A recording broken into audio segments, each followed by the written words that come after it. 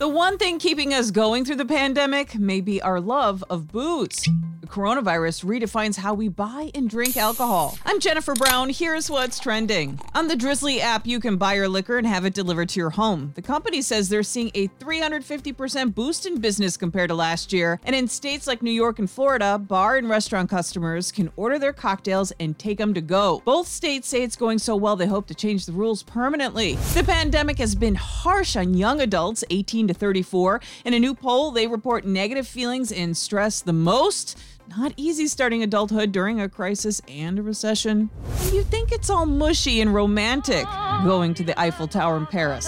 But turns out it is one of the most complained about tourist attractions. TripAdvisor reviews were tabulated. Coming in second for being disappointing is the Colosseum in Rome. And in third, London's Big Ben.